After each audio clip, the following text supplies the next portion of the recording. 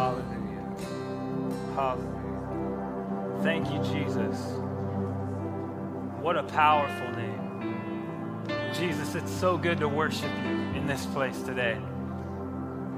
Father, thank you for your word. Thank you for Jesus. Holy Spirit, that you're here with us. And we just declare that everything we do today would give glory, honor, and praise to the name Jesus. Father, we ask that you'd have your way, continue to have your way in this place as we continue to worship you. In Jesus' name, and everyone said amen. Amen. Thank you, worship team. God is good. Wow. So good just to worship Jesus. Amen. Well, notice it's not Pastor Bill this morning. You get Pastor Dustin today. Pastor Bill. Oh, thank you. Pastor Bill is on vacation, and it's a joy to preach this morning and just declare God's goodness. And so we're in our series on how to misuse the Bible. So if you came to church today going, I want to know how to misuse the Bible, you're in the wrong place, because it's actually how to misuse the Bible and how to rightly handle it. And I think that second part is really important, right? We don't simply want to learn how to misuse it, or I think what we're getting to is maybe how we unintentionally misuse it, and which I think is often more the case. But we need to learn how to rightly handle it. And why? Because it's God's word. And so we want to make sure that we're rightly handling it. God's word, like his name, is everything. And so the passage of scripture that we're going to be in today, we're going to look at James chapter 5, verses 13 through 20. And if you're using one of the black Bibles in the pews, it's page 952 toward the back. So the title of today's sermon is The Prayer of Faith. Say this with me. Say, The Prayer of Faith. Let's do that again. The Prayer of Faith. So let's read this passage of scripture together. James chapter 5, starting at verse 13. It says, Is anyone among you suffering? Let him pray. Is anyone cheerful? Let him sing praise. Is anyone among you sick? Let him call for the elders of the church and let them pray over him, anointing him with oil in the name of the Lord. And the prayer of faith will save the one who is sick. And the Lord will raise him up, and if he has committed sins, he will be forgiven. Therefore, confess your sins to one another and pray for one another, that you may be healed. The prayer of a righteous person has great power as it is working. Elijah was a man with a nature like ours, and he prayed fervently that it might not rain, and for 3 years and 6 months it did not rain on the earth. Then he prayed again, and heaven gave rain, and the earth bore its fruit. My brothers, if anyone among you wanders from the truth and someone brings him back, let him know that whoever brings back a sinner from his wandering will save his soul from death and will cover a multitude of sins. Amen. That's the word of the Lord. So now we see here, and James is talking about prayer. And prayer is communion with our Heavenly Father. Prayer should be simple, but it's often a little bit complicated, right? It can be difficult at times, especially when we're going through a season of suffering or pain or mourning. Have you ever struggled with prayer? I want you to know that prayer is foundational for the Christian life. Prayer is like the superpower, the Christian superpower. It's like the superpower of superpowers. And I know some of you have told me you wish you had a superpower. And I want you to know that you do. It's prayer. And God's given us this gift of prayer, but if we don't open it, if we don't open up our mouth, if we don't open up our ears, then we may not experience this awesome gift that God's given us. And right here in chapter 5, we see that James uses the word prayer over and over again. He uses a variation of the word prayer 8 times in 6 verses, which is one of the most condensed teachings on prayer found in the Bible. James 5 is so rich on prayer, and it's so practical for us too. What James is sharing with us here is something that we can apply to every area of our lives, and we'll get to that. But I want us to read that passage again, and this time, let's go ahead and underline every time we see the word pray, prayer, or praise. All right, starting at verse 13. Is anyone among you suffering? Let him pray. Is anyone cheerful? Let him sing praise. Is anyone among you sick? Let him call for the elders of the church and let them pray over him, anointing him with oil in the name of the Lord. And the prayer of faith will save the one who is sick, and the Lord will raise him up. And if he's committed sins, he will be forgiven. Therefore, confess your sins to one another and pray for one another that you may be healed. The prayer of a righteous person has great power as it is working. Elijah was a man with a nature like ours, and he prayed fervently that it might not rain. And for 3 years and 6 months, it did not rain on the earth. Then he prayed again, and heaven gave rain, and the earth bore its fruit. My brothers, if anyone among you wanders from the truth and someone brings him back, let him know that whoever brings back a sinner from his wandering will save his soul from death and will cover a multitude of sins. Amen. So let me ask you a question. Have you ever prayed that it might not rain, and then for 3 years it didn't rain, and then all of a sudden you pray again and it rains? Anyone else experience that? Well, think about this for a moment. That's a pretty big miracle, right? And we know God can do even greater things, but prayer can be a little confusing. Like, how does it work? And I'm not sure that after 25 years into my Christian walk that I really understand how it works. I certainly can speak to experience. I've seen a lot of prayers answered, and I've seen a lot of prayers not answered, and I've seen a lot of prayers answered differently than I expected. But in all this, when it comes to talking with God and listening for his voice, sometimes it's a little complicated to explain, right? Am I the only one? I'm the only one. It's okay. But Isaiah 55 reminds us of this fact, and I think this is important when it comes to prayer. Verse 8 and 9 says, "For my thoughts are not your thoughts, neither your ways my ways, declares the Lord. For as the heavens are higher than the earth, so are my ways higher than your ways, and my thoughts than your thoughts." And this reality that God's thoughts are way higher than ours applies to our understanding or our misunderstanding on prayer as well. And it's okay. This is just the fact. I think this is why it requires us to have faith in order to pray. And all prayer really is a prayer of faith, or at least it should be. After all, we're talking to God. It's not like we can take a picture of him right there listening, but we have faith that he hears us because his word tells us he hears us. And his word also says that he cares. But this all got me thinking, I wonder if anyone knows where faith comes from. Ephesians 2:8 reminds us that any faith we do have is a gift from God. It says, "For by grace you have been saved through faith, and this is not your own doing, it's the gift of God." And then Hebrews 12:2 reminds us that God is actually the author and finisher of our faith when it says, "Looking to Jesus, the founder and perfecter of our faith, who for the joy that was set before him endured the cross, despising the shame, and is seated at the right hand of the throne of God." So prayer takes faith. And sometimes when some prayers are answered and some prayers are not answered, it can leave us with more questions, right? Have you ever experienced that? I was talking with a brother who was recently saved, recent Christian, young Christian, and we were praying together. And after we finished praying, he said, "Hey, I'm sorry. I'm not used to praying. It's really uncomfortable for me. And so I just wanted to apologize." And I was like, "No, I thought it was beautiful. There's nothing more beautiful than hearing someone pray for the first couple times in their Christian walk." And I just encouraged them. I said, prayer shouldn't be this weird thing we do. It's really just this natural conversation that we have with our Father who loves us. So just picture that. You're just talking to someone who loves you, because that's what prayer is, talking to our Heavenly Father. And then he looks at me, kind of gives me a strange look. He's like, "You've been a Christian for a while. Tell me, how does prayer work? Like, are there things I can say, like words I can use where God will, answer my prayer and do what I want him to do? Or are there words," I thought this was a good one, "are there words I can use that will make him not do what I'm asking him to do?" And in that moment, I kind of felt like I was the new Christian. I was just like, this is complicated.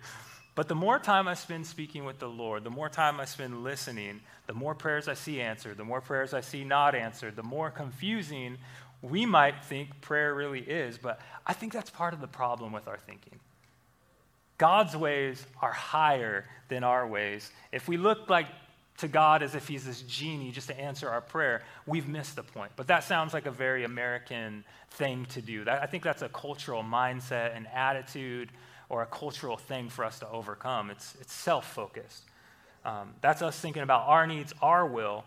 That might not be God's plan for a certain situation. And our job is to submit our plan to his plan. So the last thing I shared with them is just, here's the thing. Enjoy God's presence. Prayer should be just time with the Lord. And you should probably be doing more listening than you do talking anyway. My main goal in answering that question was just to highlight the fact that it doesn't have to be this detached, transactional thing with God, that you either did it right or you did it wrong. That's not it. Prayer is communion. Prayer is worship. Sometimes it's talking, sometimes it's listening, but it's always with God. That's the key. And James is talking a lot about prayer here in chapter 5. He 8 times mentions prayer in 6 verses. And we want to make sure we rightly understand what James is saying. So how do we do that? Well, first, we start with the text, which we just did. And then we move quickly to the context, right? So when I'm studying a passage of Scripture, I'll read it anywhere from 10 to 100 times. And then you might know it a little bit better if you read it that many times. Sometimes I'll write a song with it. I'm a musician. But I'll definitely look at what's before it, what's after it, because I don't want to take something out of context, just grabbing it and applying it over here in maybe a way that it wasn't originally intended. And the word context just means with text. So it's saying, I want to step back and see the bigger picture of what's going on here, because if we miss the context, then 2 things will happen. We will lose the meaning, and sometimes even worse, we'll give it our own meaning. And since we want to make sure we don't do that, after reading the text, I always say, let's move quickly to the context. So we talked about this together this last week as a staff, and we had some fun with it, because it's kind of fun. How has this been misused in the past, and what are maybe some preconceived notions we even bring to the study? So I thought I would share a couple half-truths. Just the name of the series is How to Misuse the Bible and How to Rightly Handle It. So let's have a little bit of fun with this. But I just want to point out a couple things that we might miss if we take something out of context here. So look at the second half of verse 13. If we interpret this incorrectly, taking this verse out of context, it says, is anyone cheerful? Let him sing praises. Well, if we take that out of context, we might say, if you're not singing, you're not cheerful. That would just be wrong, right? How about verse 14? If we interpret this incorrectly, without cross-referencing other scripture from the Bible, we might think that if someone is sick, only the elders can come and pray for them. You see that? Now look at verse 15, and this is a big one. This is a popular one to misinterpret. It says, the prayer of faith will save the one who is sick, and the Lord will raise him up. And this is very popular, but there's some important words to look at. For example, the word save, it often refers to saving from sin, saving in a salvation, eternity, spiritual sense. Now, it can also mean to be cured of disease or restored in a physical sense as well. And we know God can do supernatural things. He does them all the time. But if we misinterpret this verse, then we might think that, well, if we had enough faith, then they would have been saved or healed. Or maybe they didn't have enough faith and we assign blame, or, maybe we just need to pray for more faith. So you don't have to be in church very long to hear these things. Here's another good misinterpretation. Verse 17 and 18. If we take this out of context, we might think that if we pray fervently, that we too can stop the rain and start the rain, just like Elijah did. And if anyone wants to start praying for rain, here in Phoenix, my palm trees could use it. We're a little short on rain. It might even be God's will if we start praying for rain and rain comes here in Phoenix. But you see, without the context, we laugh, but we're likely to misunderstand or add our own interpretation to it. Does that make sense? Yes. All right, let's look at a little bit more context for James 5, and then we can look, how do we apply this to our lives? So the book of James is super practical. I love this book. We just did a men's study on it a couple months ago with the men here at Hope. But James is explaining a lot of, or re-emphasizing a lot of what Jesus taught throughout his ministry. And he's explaining to us how we should receive wisdom from God. And he's telling us that wisdom from God will result in a life that is fruitful, even in the face of hardship. James is giving us practical examples throughout the entire book on how we're to live the Christian life. James is not writing telling us how to get to heaven. He's writing telling us how we can experience the kingdom right now. And this is all context.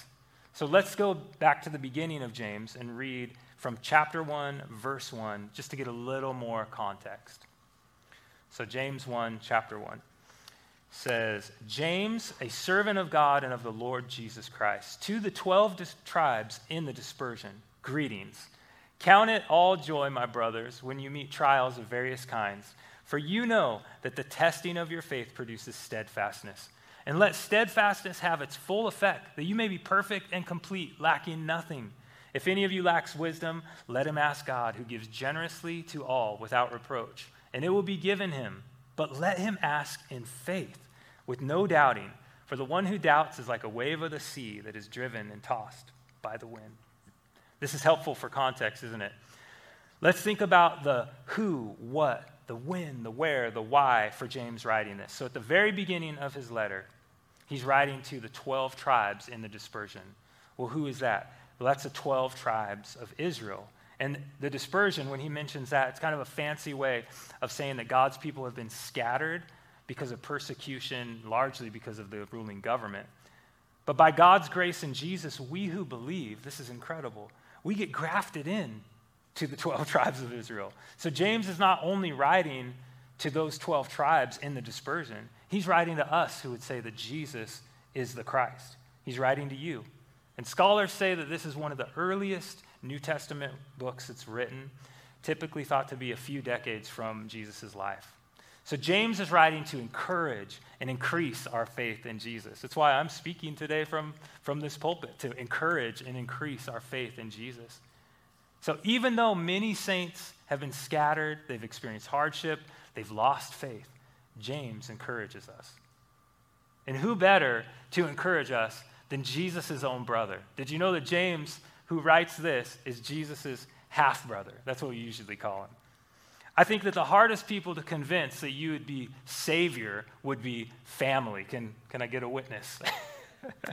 But I love, look at verse 1, chapter 1, verse 1. James refers to himself as a servant of the Lord Jesus. Such humility in that statement. And then in verse 6, he starts with prayer in faith, and then back in chapter 5, he ends with prayer in faith. So he's starting his entire letter about praying in faith. And he's ending with a ton of prayer and saying, pray in faith. And in the middle, what does James do? He warns us of a lot of things and gives us some practical Christian tips throughout the rest of his letter. I think of a YouTube video when I think of it that way. But really, the book of James has some practical Christian tips. And the main thing I want us to walk away from today is an encouragement to pray. And I realized first service, that actually rhymes. So if you want to say it as a rap. The main thing I want us to walk away with today is an encouragement to pray. That's right. Now, prayer is worship, and worship is prayer. This is why we have prayer nights. This is why we have worship nights. This is why we worship at our prayer nights and why we pray at our worship nights. It's why we gather every Sunday to pray and worship together as a congregation. It's all part of our relationship with God, our worship, and our fellowship with God. And like any form of communication, it takes both listening and talking. And now my mom always said that God gave us 2 ears for a reason. 1 mouth, 2 ears. To remind us we should be doing a lot more listening than we do talking. And I don't think it's different with our relationship with the Lord. But can you believe that we have an open line of communication with the creator of the universe? That fact is amazing. I think it's really important to also note in terms of context that James, throughout his letter, gives us a lot of stuff not to do. He says, do not do a few things. And then he gives us a lot of tips, but he also gives us some warnings. So let's look at chapter 1. James says, do not be deceived, but be doers of the word. Chapter 2, he says, do not show partiality. Chapter 3, do not curse people or boast in yourself. Chapter 4, do not become friends with the world or behave worldly. In chapter 5, he says, don't grumble or swear an oath.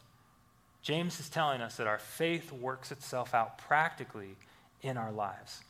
Then right here at the end of chapter 5, the close of his book, I think sometimes whatever you put at the very end might have been that last important thing that you want us to remember. What does he say? He gives us a long list of things we ought to do, and they're all related to prayer. So here are 8 lessons on prayer from James. So take some notes on this. This is all practical stuff on prayer and how we can apply that to our lives. So the first one is pray when you are suffering. There are going to be times when we're suffering.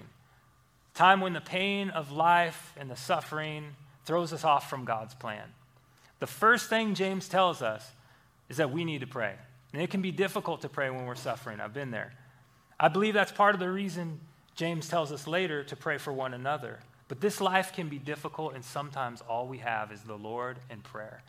But I can testify that while sometimes it's always all that we have, it is always more than enough. Okay, the next thing James says is to pray when you're soaring. If you're cheerful, sing your prayer. He pretty much covers it all right here in verse 13. Are you suffering? Pray. Are you cheerful? Sing your prayer. And I grew up thinking, as many of you may have, that we only come to God when we need something from him, when things are bad, when things are rough. I've talked to many of us in the congregation who we've talked about prayer, a few of us, and it seems like sometimes it's in those times when things are good that we forget to go to the Lord. It's almost like we can't go to him when things are good. Only when things are difficult would we approach the Lord in prayer. But right here we see that he's saying, when you're cheerful, give him praise of thanksgiving. Sing your prayer. And what I love about the Bible, it doesn't say, make sure it's a beautiful sound and it's in key. He says, lift up a shout of praise. It can, shout sometimes. We've been to sporting events. We know what a shout sounds like, right? If you're a parent, you know what a shout sounds like. All right, so pray when you're suffering, pray when you're cheerful. Number 3, in verses 14, 15, and 16, James says, pray when you are sick or weak or need strength. This is a reminder to draw near to God when we need help. It isn't really clear whether he's talking about healing that's physical or spiritual or both, but most scholars say it includes all of the above. So the Lord wants us to pray when we're sick, when we're weak, when we need strength. I was reminded of this yesterday. I thought it was kind of funny. I didn't share this in the first service, but I was looking for something yesterday. I was really frustrated I couldn't find it. I was like, man, here I'm writing this sermon on prayer. I should just pray. I prayed, and within a minute, found what I was looking for. I texted my wife. I was like, you wouldn't believe what just happened. I needed the Lord. I prayed, and he answered my prayer. And I'm pretty sure it wasn't that important to anyone but me.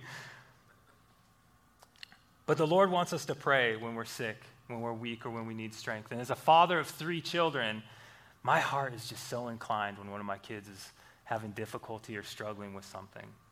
If there's something I can do, I want to do it. I think of how much more our Heavenly Father is moved when we need help. And James is mentioning a few things here in verses 14, 15, 16. He says, call the elders of the church to pray over them, anoint them with oil in the name of the Lord. And clearly the most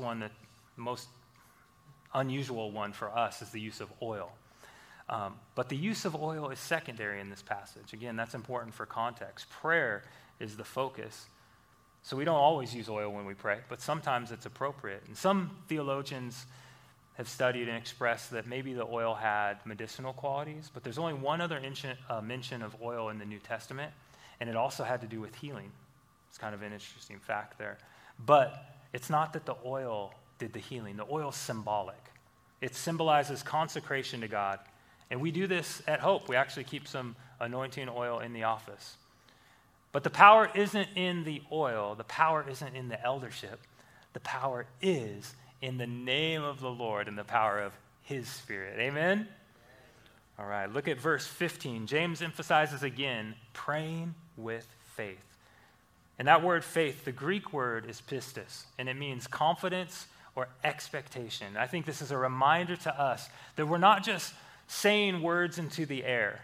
James is reminding us to be confident that God will hear our prayer and work it according to his will. This is not a get prayer quick scheme where all your dreams come true. And you can't get this kind of faith from the school of prayer.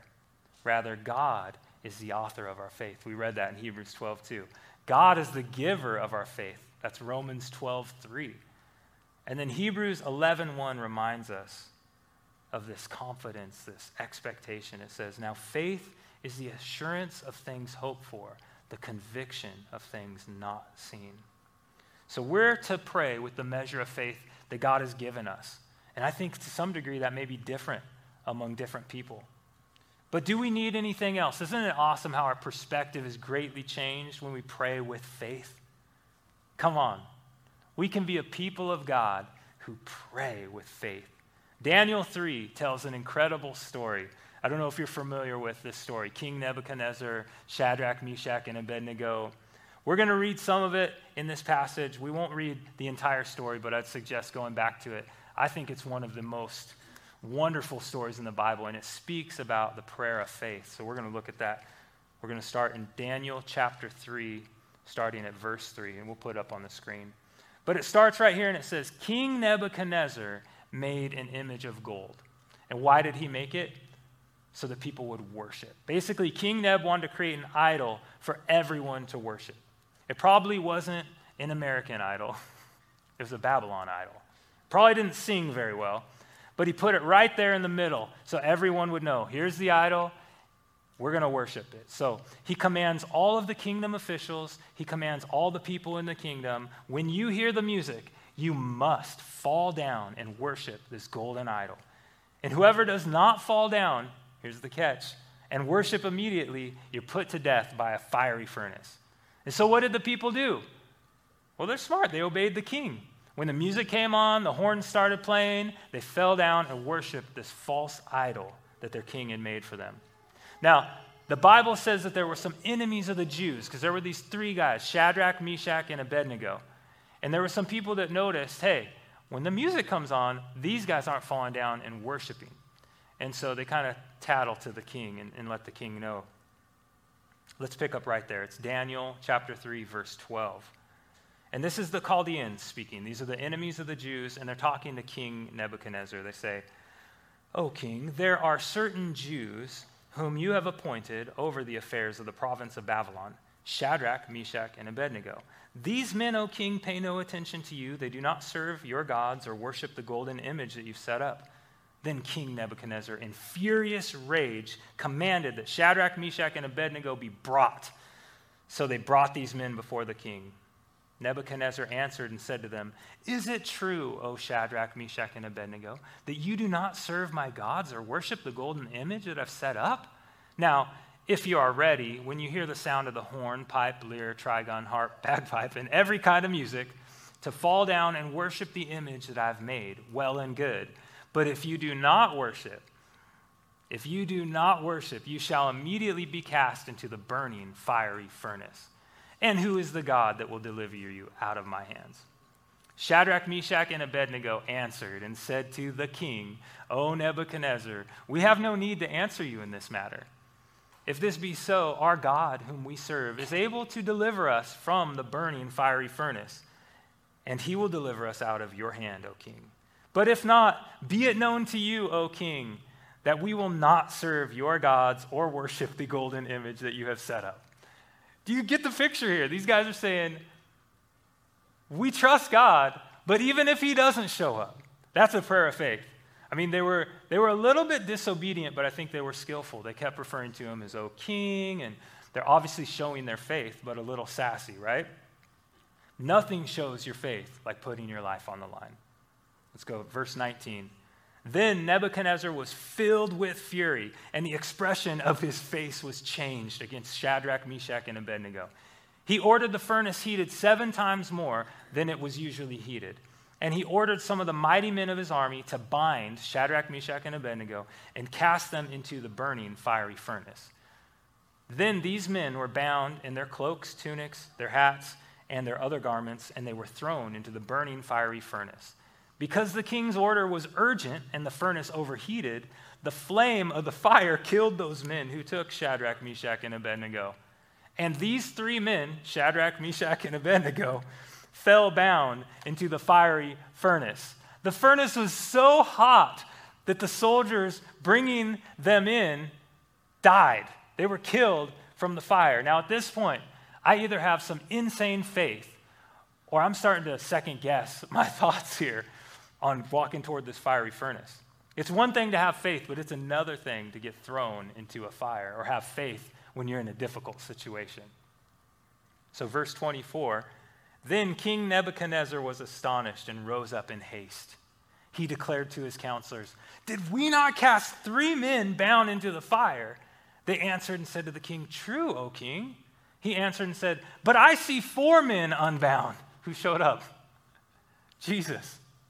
He says, I see 4 men unbound walking in the midst of the fire, and they're not hurt. And the appearance of the fourth is like a son of the gods. Man. Then Nebuchadnezzar came near to the door of the burning fiery furnace. He declared, Shadrach, Meshach, and Abednego, servants of the Most High God, come out and come here. Then Shadrach, Meshach, and Abednego came out from the fire. And the satraps, the prefects, the governors, and the king's counselors gathered together and saw that the fire had not had any power over the bodies of those men. The hair on their heads was not singed. The cloaks were not harmed. Even their clothes weren't harmed. I love that. And no smell of fire had come upon them.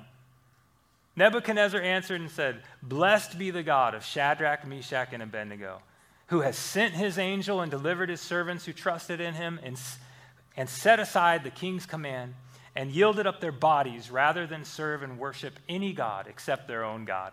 Therefore, I make a decree. Any people, nation, or language that speaks anything against the God of Shadrach, Meshach, and Abednego shall be torn limb from limb, and their houses laid in ruins. For there is no other God who is able to rescue in this way. Then the king promoted Shadrach, Meshach, and Abednego in the province of Babylon. The king tried to kill them, and he couldn't, and so he promoted them. This is not a good strategy for your career. Just saying. Don't take this out of context. But there's a lot more we could say about this passage, right? But for us today, can we consider the faith of these 3? They did not compromise. They trusted God to the point that they said, we believe God's going to show up. And here's the kind of follower of Jesus I want to be. But even if he doesn't, I'm not going to be moved because I trust him. That's a prayer of faith. Whew. I love that story. I was like, we should just end it there. But we got 4 more lessons from James 5. So we've covered pray when you're suffering, pray when you're cheerful, pray when you need strength, pray in faith, and then look at verse 16. James says, pray for one another. And this means that we need to open up and be transparent about our lives with at least one other person, right? If we're going to have people pray for us, they need to know who we really are. They need to know what we're really struggling with. And that's what the body of Christ is supposed to do. And we see it throughout all of Scripture. Give to those in need. Forgive your enemies. Bless your enemies. Carry one another's burdens. And part of the way we do that is by praying for one another. And this is also part of the reason we offer small groups as part of our ministry here at Hope. But we need to let the people around us know what's really going on. I'll never forget the moment a guy walked into church for the first time. I hadn't seen him before at church. And he came up and came right up to me and said, I'm new in town. And I need a friend who knows me. I need someone who knows everything about me. I need an accountability partner. And I was like, that sounds like something God would call me to do. So let's do that. Let's do that thing. And you can bet I know how to pray for that guy still, 25-ish years later. Still know how to pray for him. Who knows how to pray for you? Is God bringing someone to your mind today? And if it takes a moment, maybe you need to find that person who can know all of your strengths, know your weaknesses, and can pray for you. That's how good God is. Prayer is a gift to us. So let's pray for one another. Okay, number 6. In verse 17, James tells us, pray fervently. Another translation said earnestly or passionately. Now, I looked this passage up in the Greek, too. I love doing that. And it literally says, pray, praying, which reminded me of something that one of my friends says. Maybe you've heard it before, too. He says, pray until you pray. It's kind of cool. We have a scripture right here that says that. But have you ever tried that before? I think there are times when we need to dig a little bit deeper than just normal prayer. A little bit deeper than just praying and giving thanks for our food. Might sound like something that just doesn't fit you because of your personality, but I promise you this is something we can do. There's so much opportunity to pray throughout our day. The moment we wake up, as we're opening our eyes, or maybe before we open our eyes, why don't you try this? Pray. Just commit your day to God. Then as you're brushing your teeth, pray, silently in your head, and listen for God's voice. When you hug a loved one in the morning, give God thanks that you have someone to hug. When you're driving to work and making that first phone call, pray that it's a divine appointment. When you walk into work, give God thanks for a place to work and pray that you'd be light to that place and salt to that place. If you work at home, pray 2 times. Because working from home is awesome. And that's a blessing. If you work for yourself or own a business, pray that God would give you the ability to steward those resources for his purpose.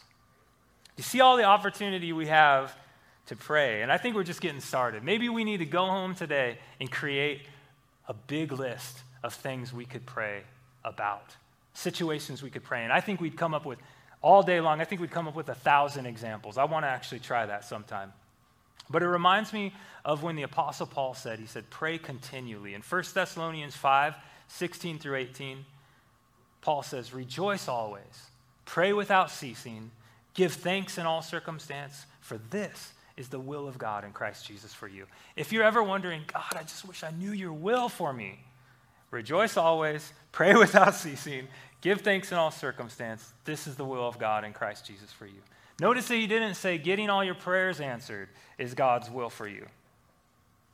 He's saying what James is saying in chapter 5. He's saying rejoice, pray all the time, give God thanks all the time in every circumstance. And as Christian people, this is God's will for us. And if it was impossible to pray without ceasing, I don't think he would say it here. So let's be people who pray with a passion. One of my uncles, he said, pray with a passion. Passionately. All right, number 7, and this is a massive one. Pray when we need the supernatural power of God. Verses 17 and 18, James references Elijah here, and he makes a great point. Did Elijah stop and start the rain? No way. God used him to do many miracles, but Elijah couldn't do that. So what's he do? He prays, and God used that prayer to fulfill his purpose. Isn't that awesome? Man, there will be times in our lives where we need the supernatural power of God. Sometimes those are the scariest times to pray. I'm just testifying. I've had a few of those happen. I'm like, well, Lord, if you don't show up, I'm going to look really silly here, but I'm going to trust you, and I'm going to pray. And I think that's when we need to be people of faith and trust not in our own understanding, trust in the Lord with all our heart. And sometimes, you know what? He'll show up just how we asked. And other times, he'll show up differently. I feel like most of the time, he shows up a little bit differently. But sometimes he'll show up just as we ask. And that's when the things that we're praying about, we're praying for, aren't just these idols in our heart. Just like King Nebuchadnezzar, God's not trying to help us set up more idols. But as our heart is grown to be more like Jesus' heart, then God will begin to answer a lot more of those prayers the way that maybe we expect him to. But we trust that God's plan is perfect, his will is perfect, and that he's working it out to the good, amen, according to his purpose. Now, Jesus tells us in Matthew chapter 6, write this down because you're going to go back and read this later. God already knows what we need before we ask. And I remember reading that a couple years ago. And it was like I read it for the first time, and I was like, the next thing I would expect Jesus to say is, so don't ask. God already knows. I mean, if God knows you have what he wants you to have, and if you don't have it, he doesn't want you to have it. But that's not what Jesus says. Jesus says, so ask like this. And then he shares what I call the disciples' prayer. And if you read through that prayer, you'll see it reveals communion with the Lord. That's a prayer of faith. It reveals closeness to God, tenderness with the Lord in that prayer, confidence in that prayer, forgiveness in that prayer, worship in that prayer. Because the goal isn't to get something from God. The goal is just time with God. Just as a father, I'm just thinking, there's nothing I enjoy more than just time with my wife and my kids. Man, such a gift. Okay, number 8, James tells us to pray whenever people are straying or wandering. This is verse 19. And this last one is sort of indirect if you read it. But I think he mentions it here, right after he's talking about prayer for a reason. Did you know it's okay to pray for people who are straying or wandering? We don't just have to gossip about it. We don't just have to share our frustrations about it. We can pray about it. That includes praying for ourselves. We know best when we need prayer, right? And again, that might be one of the toughest times, one of the most difficult times when we really need it. I'll be embarrassed if I tell someone I need prayer for this, or I'm embarrassed I need prayer for this. But James reminds us to pray for people who are wandering away. James reminds us to pray for people who are feeling distant from God. Is that you today?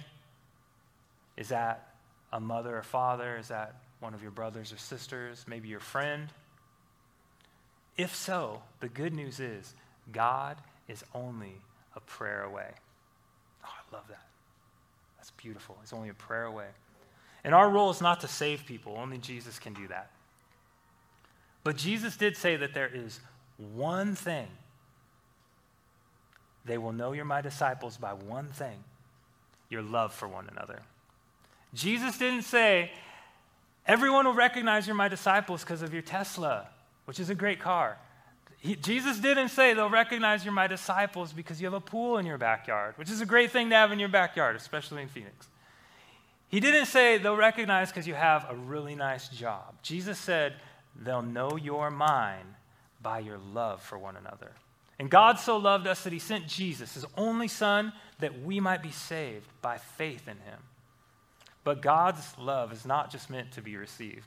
God's love is meant to be shared with those around you, shared with the brothers and sisters around you, shared with the unbelievers around you, the ones who don't know, who don't love, who don't follow Jesus. God's love is given to you so that you can share his love with them. We all have a pulpit. We're all preaching a gospel every day. We preach it through our actions. We preach it to our families at home when no one else is around. We preach it to our coworkers at work. We preach it everywhere we go, even the grocery store. And my hope and prayer is that we would always be preaching the gospel of love, the gospel of truth, the gospel of Jesus Christ. And Romans 5:5 reminds us that God's love has been poured into our hearts through the Holy Spirit who's been given to us. If you're a Christian, then God has sent his love to you that you might send it to others. And this is how the world will know that you're a disciple of Jesus. It's by God's love. So if you feel like something's missing in your life, if you feel like you don't have this love inside of you, if you've not yet given your life over to the Lord Jesus, if you've not yet surrendered your plan and purpose for his plan and purpose, if you've not yet confessed your sin and declared your need for Jesus, then you may not yet have received what God has in store for you. And I want to invite you today to receive Jesus. If God is stirring this in your heart, then maybe today is the day where you would declare that Jesus is the Lord and Savior of your life. And it's simple. It's a gift. You just receive it. Romans 10 tells us in verse 9, if you confess with your mouth that Jesus is Lord and believe in your heart that God raised him from the dead, you will be saved. For with the heart one believes and is justified, and with the mouth one confesses and is saved. So let's be men and women who draw near to God with a prayer of faith, letting our hearts, our minds, our passions, our desires be focused on communing with the Lord. Communication is the transmission of information. Communion is oneness. That's why we don't call it communication with the Lord. That's why we call it communion. It's oneness. And let's have the conviction that even if God doesn't show up the way we want him to, we will still worship him. We're going to worship even if he doesn't. What is the King Nebuchadnezzar in your life? What is the thing that's trying to get you to bow to it? Maybe today we just make a fresh commitment to say, Lord, I'm not going to bow to these idols, but I am going to bow to you. And even if you don't show up, I'm still going to worship you. So when we're suffering, we will worship you. When we're cheerful, we will worship you. When we're sick and need strength, we will worship you. We will worship with faith, believing that God is who he says he is. When we see others in need, we will pray for them. We will pray fervently and with passion. We will pray even when we need supernatural power of God to show up. We will commit to loving and praying for those who are wandering and walking away from God. Let's be people who pray with faith. Amen. Can we commit to that today? Just maybe a fresh encouragement. And even if he doesn't show up, we're still going to trust him. We're still going to love him. We're still going to worship him. Can we stand together today just as we pray and close? Father, thank you for your word. Thank you for your truth. God, help us today. We need your help. We declare our dependency on you, Jesus. Would you change us in this place today by the power of your word, by the power of your Spirit, God? You're so worthy, so kind, so loving. Help us to love you back in the same way that you've loved us, Lord. So today as we respond in worship, God, may it be faith-filled worship. If we're cheerful, may we sing loud. If we're suffering, may we still sing loud. But may these be prayers and not only words that we sing. In Jesus' name, amen.